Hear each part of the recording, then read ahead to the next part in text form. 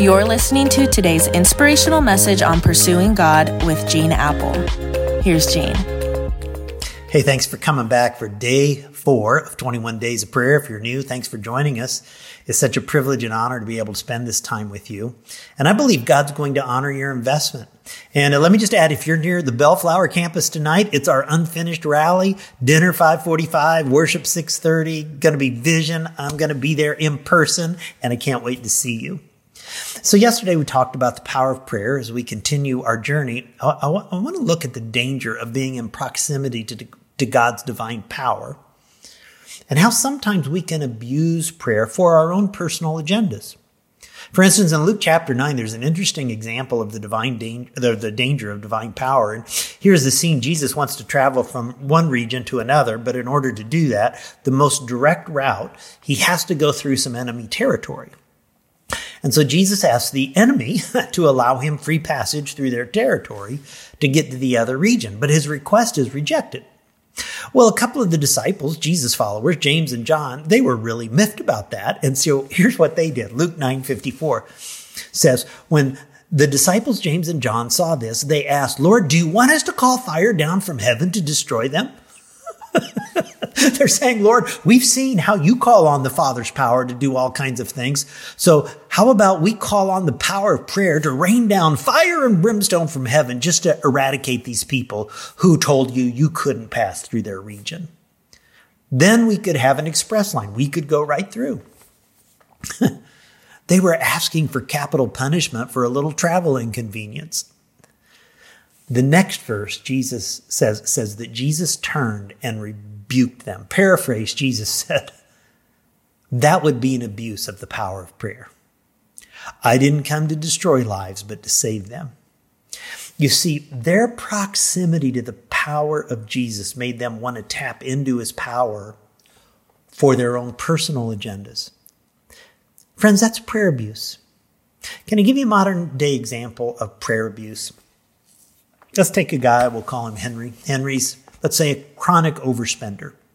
He's got credit cards all backed up to their limits. He's tapped into a line of credit on his house that's maxed out.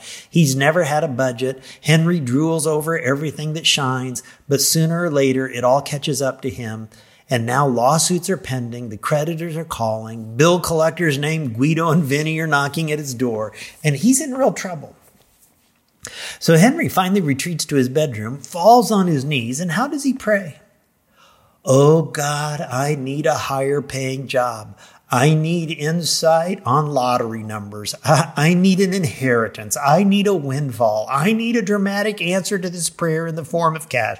Oh God, please, please, please." Friends, I think that's prayer abuse. You know what would be a better prayer? What would be a more God-honoring prayer? How about if Henry prayed, "Oh God, help me to face the truth about myself.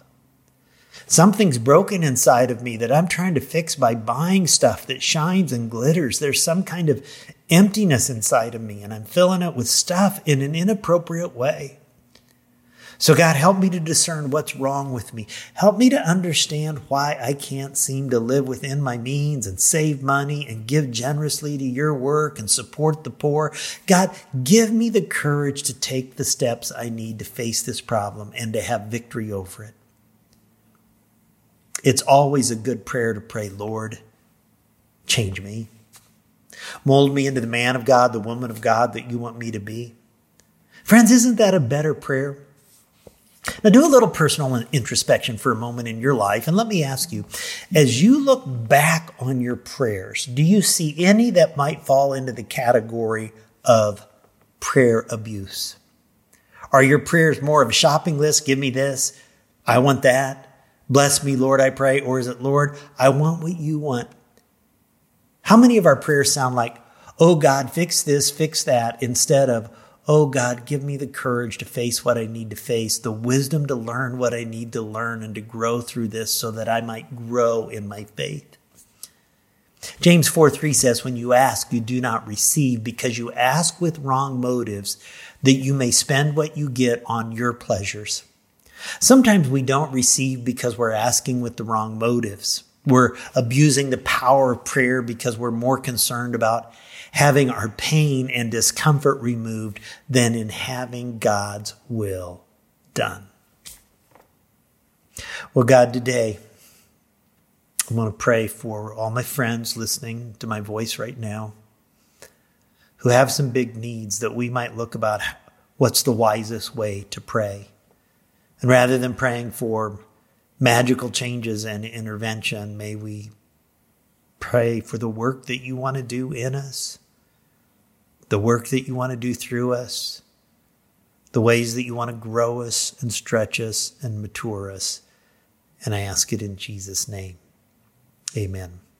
Hey, don't forget, this weekend on all the Eastside campuses, we're continuing in part 2 of our series on the Lord's Prayer during 21 Days of Prayer. Catch you tomorrow. You're listening to today's inspirational message on pursuing God with Gene Apple.